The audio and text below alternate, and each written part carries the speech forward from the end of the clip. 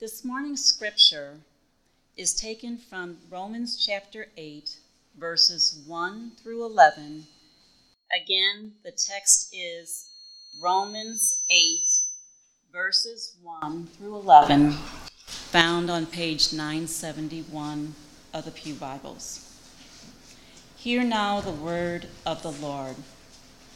Therefore, there is now no condemnation for those who are in Christ Jesus, because through Christ Jesus, the law of the Spirit who gives life has set you free from the law of sin and death. For what the law was powerless to do because it was weakened by the flesh, God did by sending his own Son in the likeness of sinful flesh to be a sin offering.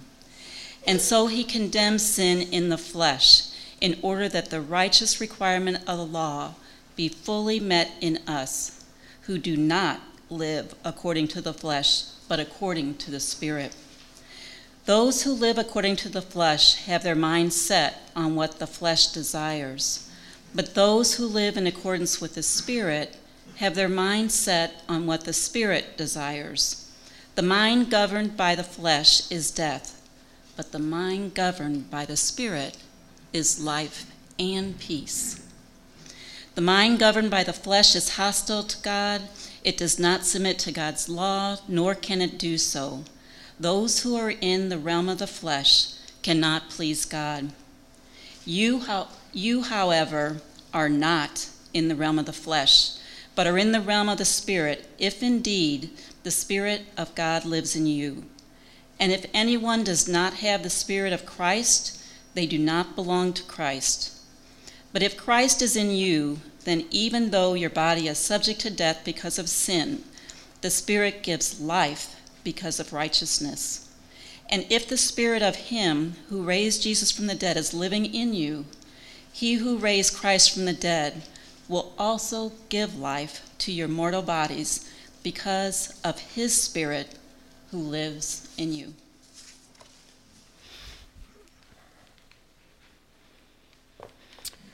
Let's pray together. Heavenly Father, apart from your Spirit, these are merely words on a page. Father, even as they are your sacred word, our hearts are hardened. Father, we hear what we want to hear. And Father, we need your Spirit to pierce the callousness of our hearts, to bend our wills, to renew our affections. Oh, Father, I pray that you would subdue us. May we surrender before you, falling before words of hope, words of comfort, words that convict, words that equip us to be your servants, to be your sons and daughters, to be whom you have declared us to be. Father, may the words of my mouth and the meditations of all of our hearts be pleasing in your sight, O Lord, our rock and our Redeemer. For we pray in the mighty and merciful name of the one who is the King of kings and Lord of lords, the one who is full of might and mercy, our Lord Jesus. Amen. Well, this morning we're starting a new series as we have departed from Romans 12 through 15, as we're going through a series that talked about the community life of God's people. We spoke of the idea of remembering the body, as these last 3 years have been so challenging to stay together. It is that vision of Romans 12 through 15 that draws us together to be the people of God, to be one flesh, one body together. And this summer I want to follow that on by talking about the work of the Holy Spirit, specifically what's called the fruit of the Holy Spirit. So each Sunday, as throughout the summer, we'll be devoting to a particular aspect of the Spirit's work in our lives from Galatians 5. But before we actually jump into that and talk about the fruit of the Spirit, I want to talk a little bit this morning about the person and work of the Holy Spirit. And to do that, I want to do that from Romans chapter 8. I won't be addressing all 11 verses, but we'll be looking at what Linda has just so capably read for us. And as we do so, let me just preface it with a few thoughts here. When I was in high school as a kid, I would go shopping for clothes, and inevitably I would go with my mom because she was the one who had the money, right? She would pay for it. And we would always end up having an argument. Because I wanted certain clothes, the clothes that were cool. I mean, the clothes that everyone else is wearing, and she had other ideas about the kinds of clothes I should get. And so, for example, this is the early 90s, I really wanted baggy jeans. And that was what other jeans could you get? This wasn't the 70s anymore, or the 80s, this was the 90s. And you'd have baggy jeans, and of course you had a certain type of shoes. They were the Nike high tops. Those were the only acceptable shoe. So we would get into these arguments in the store. And why? Like, why would you argue over clothes for? Why was there so much at stake? Right? Well, it's because you've often heard this phrase, you are what you wear. You heard that phrase before? You are what we wear. How I dressed said something about me. I would say, Mom, I can't possibly wear that. I can't wear that. Why? Because it wasn't cool. It wasn't in style. Just listen to this. A new season called for a new style. A new decade. Mom, this is not the 60s. A new decade called for a new way to dress. What she wanted me to wear was out. Oh, Mom, that's so, I hear my twins say it all the time. That's so 2000s. All right, that's so 90s. Whatever, right? That's like last year, right? I mean, that's forever ago. That's like prehistoric, right? You have to be aware of the times. And if you can believe it, I'm sure you can, because I feel like social sciences have studied everything. Experts, researchers, psychologists have actually studied this phenomenon and confirmed what we all already know, sadly, that how we dress helps to shape others' opinions of us, right, wrong, good, or bad. And not only that, but how we dress even helps to shape our opinion of ourselves. Isn't that interesting? And even can shape how we act. Apparently it's called enclothed cognition. That when we wear something specifically, it actually shapes our own actions. How we talk, how we speak. For example, you kids, when you dress up in a costume for Halloween, what do? Right? When you put on that Captain America outfit or you put on that ballerina dress, what do you start to do once you put it on? You start to act like Captain America, right? So there's a sense in which what we put on actually shapes how we think of ourselves and how we begin to act. Now, some of you remember this. I didn't actually happen to find this on the internet, but apparently from 2003 to 2013, there was a TV show that ran on cable TV called What Not to Wear. I don't know if you were familiar with this or not, but it was called What Not to Wear. There were two hosts, and there would be a participant, a person who was nominated usually by their family and friends because they were apparently very poor at dressing. And in fact, it was so bad that their friends and family figured that there needed to be like an intervention, and they would nominate them unwittingly to this show, What Not to Wear. And so the two hosts would go to this person, they would approach them, and they would offer to fly him or her, and I think as the seasons went on, it was pretty much a her, which I think is interesting. But they would offer to fly her to New York City. They would give her $5,000 to go shopping for a brand new wardrobe. Now, this is a big if she got rid of her old wardrobe, putting off the old, right? Like leaving behind the old, throwing it away, and following certain rules that they gave her about what she should buy. And what's interesting that these rules supposedly were clothes that were best for her. They were clothes that were two things: truest to the real you. Isn't that interesting? The idea was that previous wardrobe actually wasn't true to who they were, wasn't true to their body shape, wasn't true to how they carried themselves, it wasn't true to their profession. It wasn't really them. And so the first rule was like you need to buy clothes that are true to your body shape, true to your profession, true as to who you really are, the real you. And the second rule was this, that you had to buy clothes that were truest to the current style or to the current state of fashion. So it's both about rediscovering who you really were and also about, listen to this, about understanding the times, the time frame that we were living in. This wasn't yesterday. Things have moved on, and now this is where we are. Now, in Scripture, it's interesting, character qualities are often compared to clothes. If you would, just turn to the right a little bit to Romans chapter 13. We actually see this illustrated elsewhere in the book of Romans. We're going to look to Romans chapter 13, verse 12. This is on page 976 of your Pew Bible, on 976. Chapter 13, the very end, look at verse 12. The night is nearly over. See that chronological, that temporal aspect, the sense of, hey, that was then, this is now. The night is nearly over. The day is almost here. So let us put aside the deeds of darkness and what? Put on the armor of light. And it makes a contrast. Let us behave decently as in the daytime, not in carousing and drunkenness. And he goes on. Verse 14, rather clothe yourselves with the Lord Jesus Christ. Do you see that? Turn to the right just a little further to the book of Colossians. There's another book of the Apostle Paul's, the book of Colossians. It's to Colossians chapter 3. It's on page 1016 of your Pew Bible, 1016. Colossians chapter 3, verse 12. It's a wonderful exhortation that Paul gives here. He says, therefore, again, 10:17, I apologize. 10:17, Colossians chapter 3, verse 12. Therefore, as God's chosen people, holy and dearly loved, clothe yourselves with compassion, kindness, humility, gentleness, and patience. In fact, elsewhere, and we won't take the time to go there, in the book of Revelation, speaks of God's people and their righteous acts as clothing, as white clothing.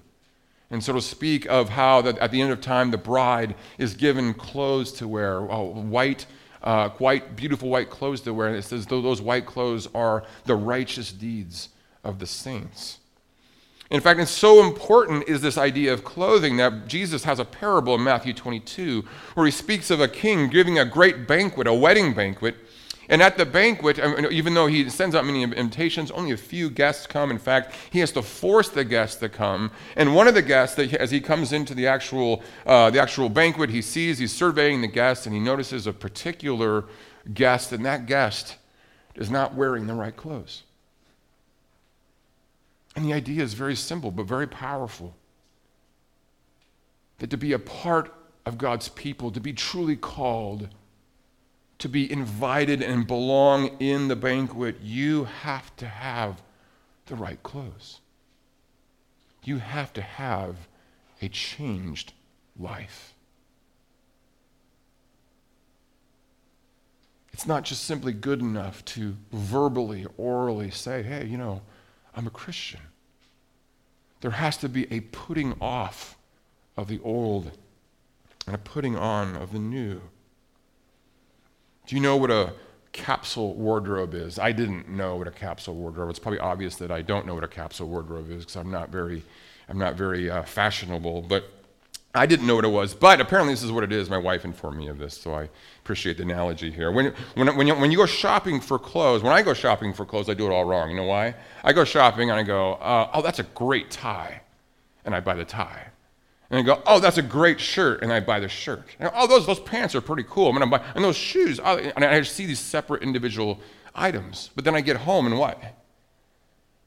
They don't actually match. They don't work together. And a capsule wardrobe, according to one fashion website, a capsule wardrobe is a wardrobe.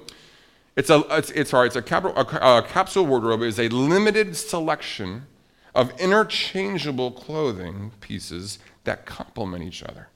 These are often classic pieces that do not go out of style and are primarily composed of neutral colors. A capsule wardrobe allows you to create a variety of different outfits with a small selection of clothes. So, gang, this summer from Galatians 5, we're going to discover the capsule wardrobe of the kingdom. We're going to look at various character qualities. We're going to try them on. Oh, love. Oh, joy. Peace, kindness, patience, faithfulness, self-control. We're going to try them on. I'm going to see that they form a wardrobe that complements and that actually fits the season. It fits the era in which the world has arrived with the coming of Christ. And it was interesting as I was reading up on this TV show, What Not to Wear, I came across a few interesting, more behind-the-scenes aspects of the show. One is that some people, when the host would come to them and make the offer, they were nominated by their friends and family, the host would go to them and make this offer. I mean, New York City, 5 days, $5,000. I mean, come on.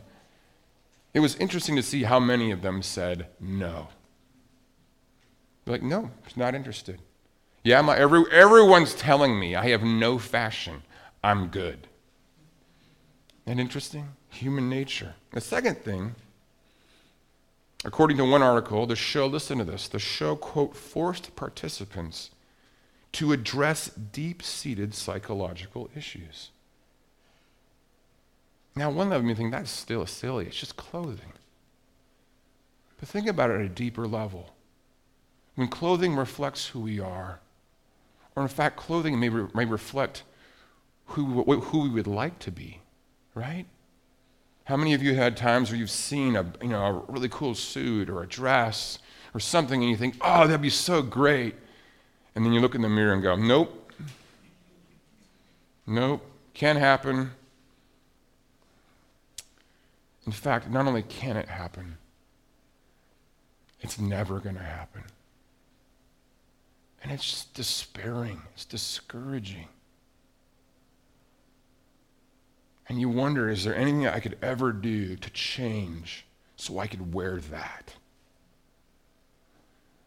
This summer, as we try on the wardrobe of the kingdom, there are going to be times you're going to be like, oh, that's beautiful. I hope so. I hope this summer you fall in love with the fruit of the Spirit. You just think, oh, to be faithful. Oh, to be joyful. And not just be a grouch around the house all the time. Oh, but then you think, there's no way. So I want to warn you, okay? I'm going to warn you. On the one hand, we're going to hopefully fall in love with the fashion, the costumes of the kingdom. But on the other hand, listen to this. We're going to learn more about ourselves. We're going to see that as we try on these clothes, some deeper issues are going to come out. And that's okay. It's going to be hard, but it's going to be okay. Because we're actually going to talk about those, and there are going to be occasions for us to actually grow. So listen, this is the key point here. As this summer, as we go through these things, we're going to try them on, we're going to see that there's going to be some stuff that's going to come out. And that's a good thing. It's a really good thing. And here's why. Here, listen to this. As we walk through the fruit of the Spirit, I hope 3 things will happen. First, it will awaken us to the dignity of humanity. We will see how noble, how beautiful, how wonderfully glorious that we can be, that we're called to be as humans, as believers, a new humanity, a renewed humanity. This is who we were meant to be all along. This is our real self. See, when Christianity began to just spread throughout the Roman Empire in the earliest centuries, just following the life of Christ, one of the ways that Christianity would have just shocked people, totally surprised them, taken them off guard, was the way that Christianity was so demanding ethically. So many of the various cults and religions of the Roman Empire, there weren't many ethical, you just didn't have to do much. There weren't these high ethical standards. And Christianity blew people away by what it expected of them. Right? To love your neighbor. I mean, just anybody? Anyone who comes across your path. And we recite that somewhere in the law almost every Sunday. We're like, yeah, love your neighbor. But that blew people away. I mean, my neighbor is a jerk. What you want me to love him? Why would I do that for? It's not even loving your enemy. It's loving, not even just loving your neighbor. It's loving your enemy. Like, you got to be kidding me. What is this? What is Jesus on? That he would actually want me to help and care for and bless and love and feed and clothe the one who wants to do me ill. The norms of sexuality were so unrealistic. Like, Jesus says, what about sexuality? What is Paul saying? And so the Christian ethic, listen to this, it led to lives lived in ways that were truly extraordinary. And not only were they truly extraordinary, they were truly head-turning. They got people's attentions. They were attractive. Now, some of you, some of you in the last 4 years, I've walked with you through such hardship, such trials, such loss.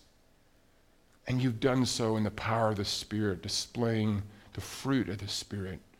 And let me tell you, your lives are beautiful, just beautiful.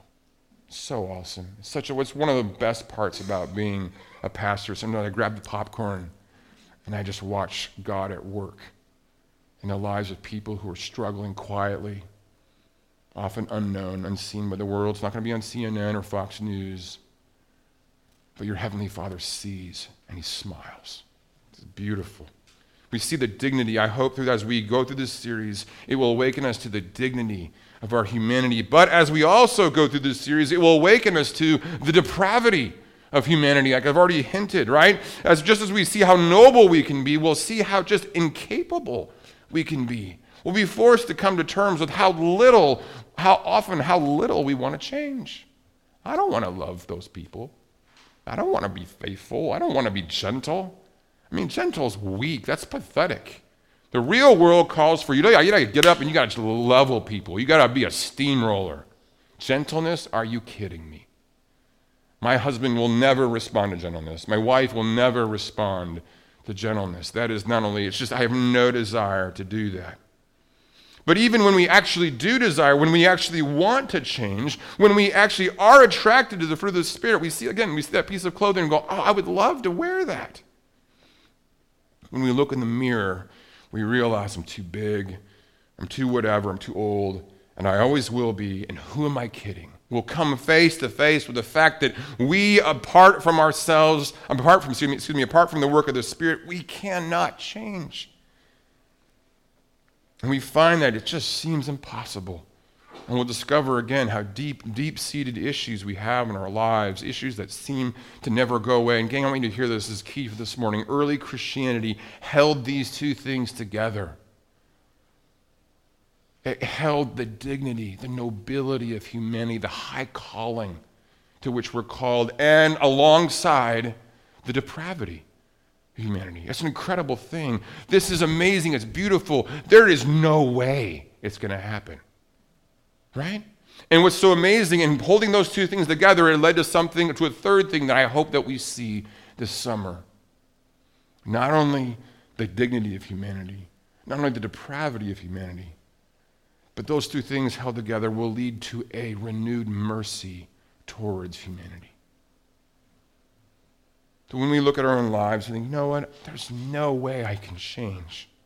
When we see how hard, how impossible it is for us to change, and when we realize that underlying our inability to live lives of love, joy, peace, forbearance, kindness, goodness, faithfulness, etc., underlying those things are deeper issues, we begin to be far less judgmental of others.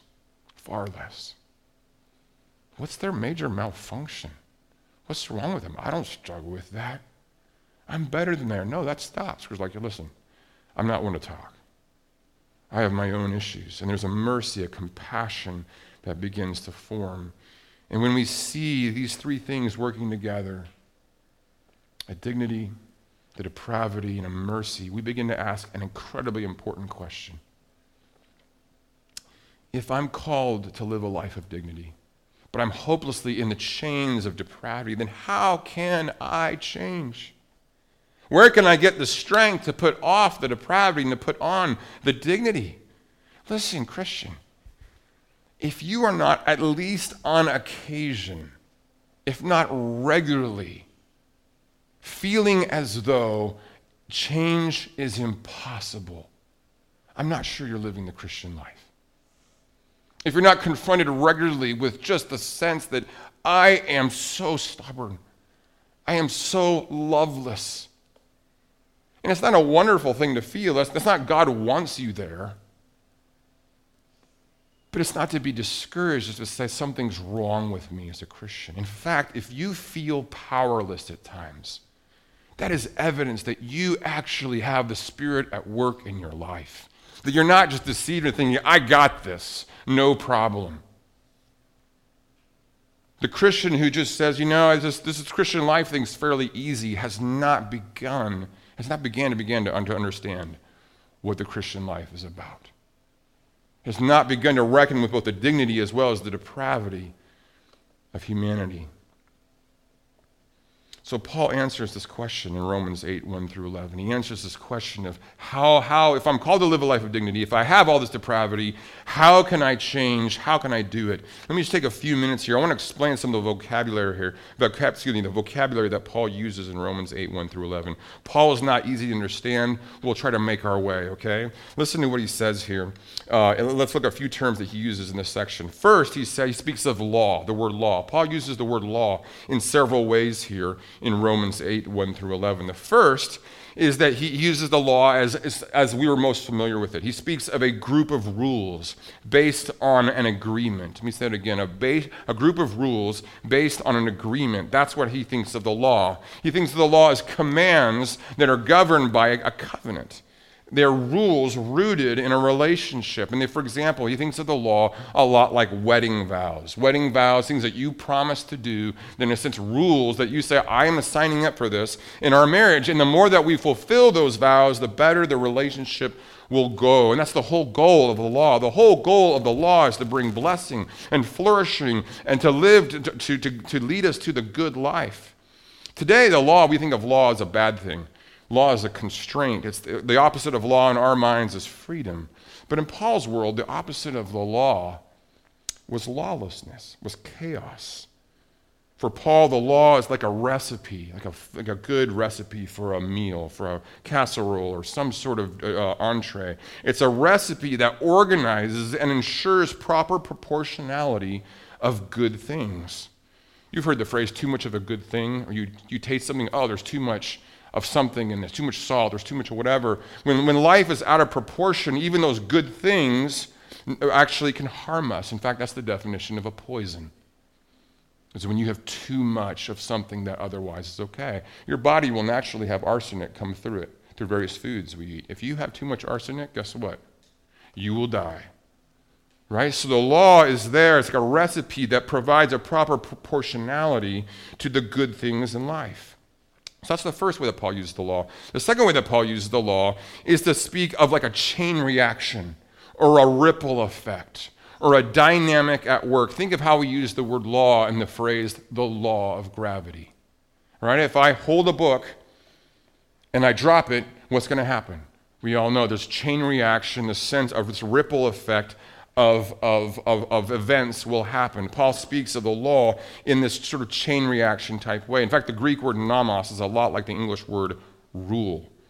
You can speak of the rules of the game, the commands that you're supposed to follow, but we can also speak of a rule of thumb or the exception to the rule. And there, that word rule speaks of sort of a way that things work. A dynamic, a ripple effect, a domino effect, and we'll see that in the opening verses here. Second, the way that Paul uses the word flesh. Paul can use the word flesh to speak of just bodily existence. It's the bodily part of who we are. In fact, we might say, look, it's Bruce in the flesh. That is, Bruce as seen by the eyes. Right? In the Christmas carol that we all know and love, Hark the Herald Angels Sing, we sing, late in time, behold him come, offspring of the virgin's womb, veiled in flesh, the Godhead see. It's this notion of embodied existence. That's the first way, but there's another way that Paul uses flesh in these verses. He uses flesh as in this way, as life as governed by appearances. By what seems to be the case, life as ordered and organized by how things seem to be, by appearances, by pedigree, by performance, by the principles of this world. Think of flesh here like a current of a river or an ocean. To live or walk according to the flesh is to simply go with the flow. When in Rome, do as the Romans. right? When I visit a hospital, I'm talking to various patients and praying with them. I'll just ask about their story, their life, etc. And often the person will be elderly, and they'll mention something that they did back then, and they'll say, well, and it'll be different from these days, but then they'll say, well, that's just what you did then. Right? That's just what we all did. It's this going with the flow, living, walking according to the flesh. It's this idea that you just, again, go with the flow. And let me ask you, Christian, how much effort does it take to let the current take you? How hard is it to just go with the flow, to just follow your instincts, to do what comes naturally? It doesn't take much effort, does it? In fact, that is one of the central cultural wars of our day, to figure out what is natural. To do what comes naturally. Is that really the real you? Is that really what is true? See, in our culture today, there's this war between thinking of who I really am according to how I was made, or is who I am according to my present mood. Is it how I was made? By a creator who knows me inside and out, who's called me to live according to a certain plan, a certain way of life? Is it according to how he's made, or is it according to my present mood? And that's the battle that's going on. And to live according to the present mood is absolutely 100% to walk according to the flesh. It is to listen to our immediate selves. And gang, I got to say this. I'm going to get in trouble for saying this, but listen. In today's world, and this is especially true of women, especially young women, there is an astonishing confidence in how right we are. And why do I say this? In today's world, listen to this. I don't say that because they're women. This is not a sexist statement. I'm saying it because in today's world, you can't criticize women. You can't. I could stand up here all day and make fun of husbands. I could stand up here all day and make fun of fathers. What would happen if from this pulpit I started making fun of wives and women, wives and moms? Look at Hollywood. How often does Hollywood make fun of moms and women? I mean, dads, husbands, fathers are the brunt of every manner of sitcom joke. And it's not like I'm wanting that for women. The question is it loving is it fair, is it caring if the woman is actually beyond any sort of critique? Or is the woman's immediate instincts always right? And this has infiltrated the church in a big way. The difference between sermons on Father's Day and a sermon on Mother's Day. I mean, come on. I mean, we don't do Mother's Day, Father's Day sermons here. But often people do. And on Mother's Day, it's what? The poor plight of the mother. And none of us are caring for her enough. Whereas the Father's Day sermon is what? Like, what's wrong with you men? Right? And it's just literally, when are you going to get it together? And listen, the whole point here is to say, wait a minute, if the human plight is marked by this struggle with flesh, by this life lived according to just going with the flow, going with your immediate mood, it's flesh shared equally by men and women, and suddenly one of those genders becomes off limits, is that remotely loving at all? Recently I was on the phone with a woman, and she is a very thoughtful older woman, and just a woman who invests herself in discipleship. And she just spoke of how difficult, unapproachable the young women are of her day. She says, I'm not any better than them. I realize I'm just as stubborn or whatever, but it's just so hard when every voice in their culture is teaching them to to trust your first instincts, to live according to your mood.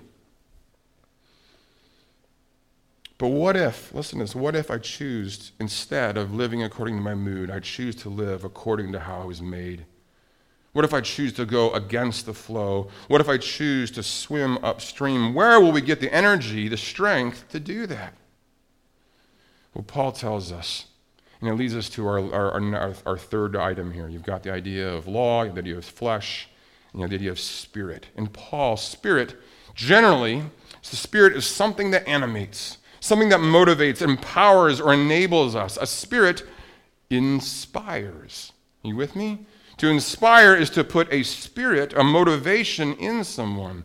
Right? When we're at a high school football game and we're wildly cheering. Why? Because we have team spirit.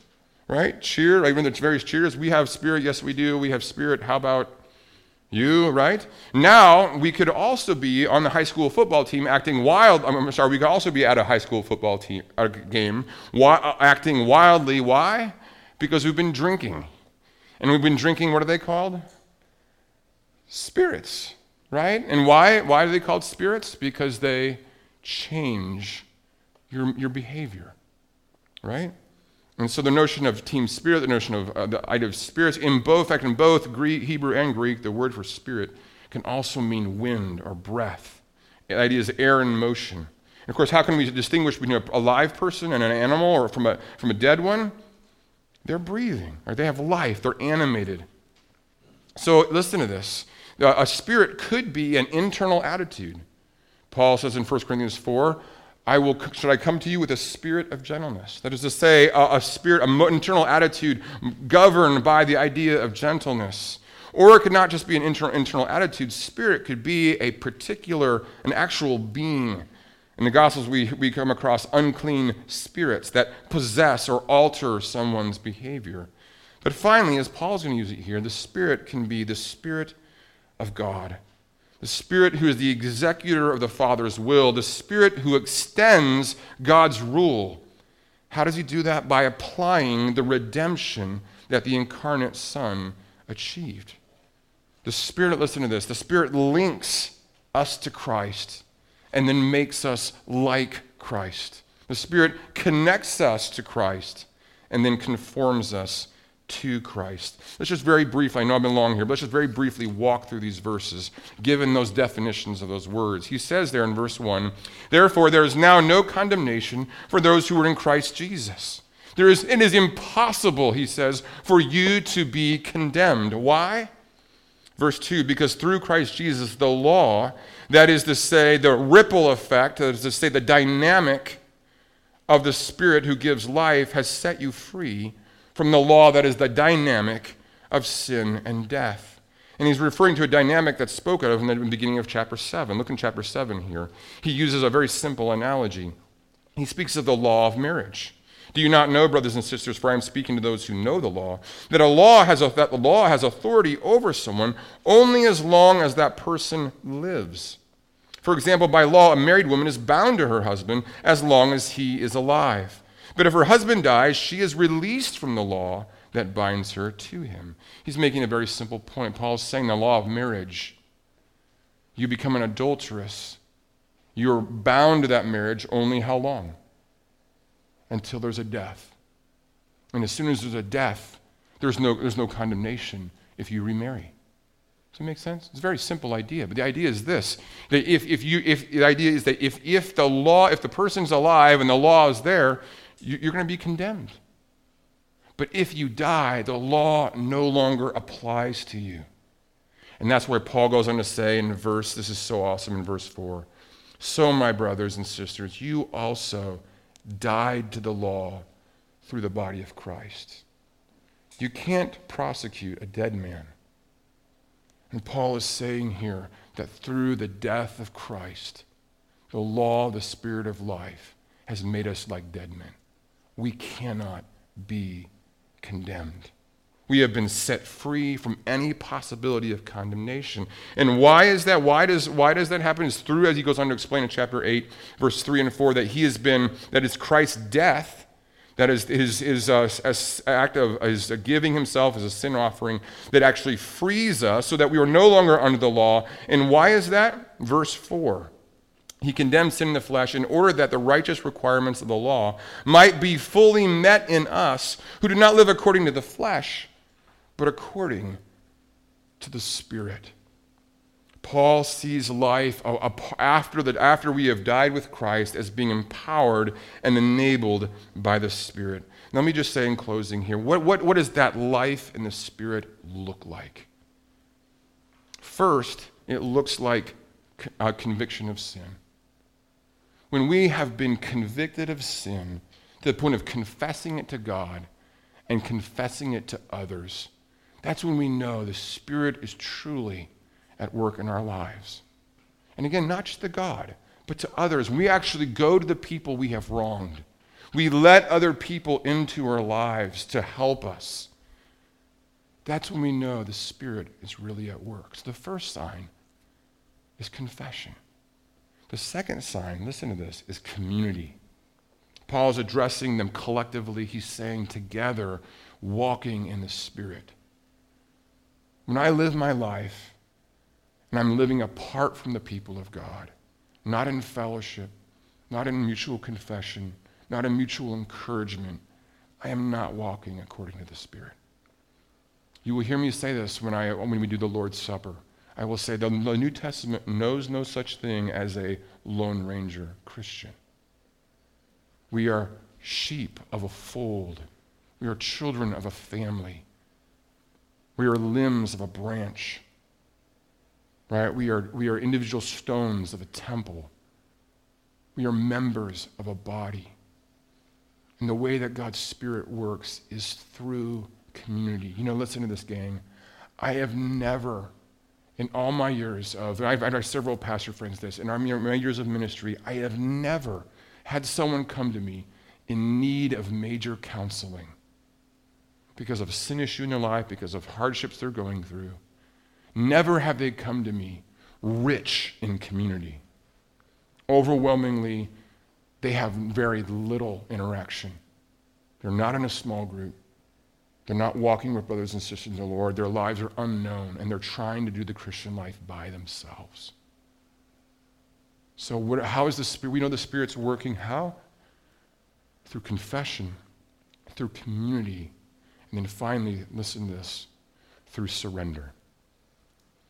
When we're actually willing to say, you know what, I don't know what's best. I don't know what I'm doing here. And instead of being in the driver's seat, we jump, we sit shotgun. I don't want to be in control anymore. I don't trust myself. I need someone to take the reins. Let's pray together. Heavenly Father,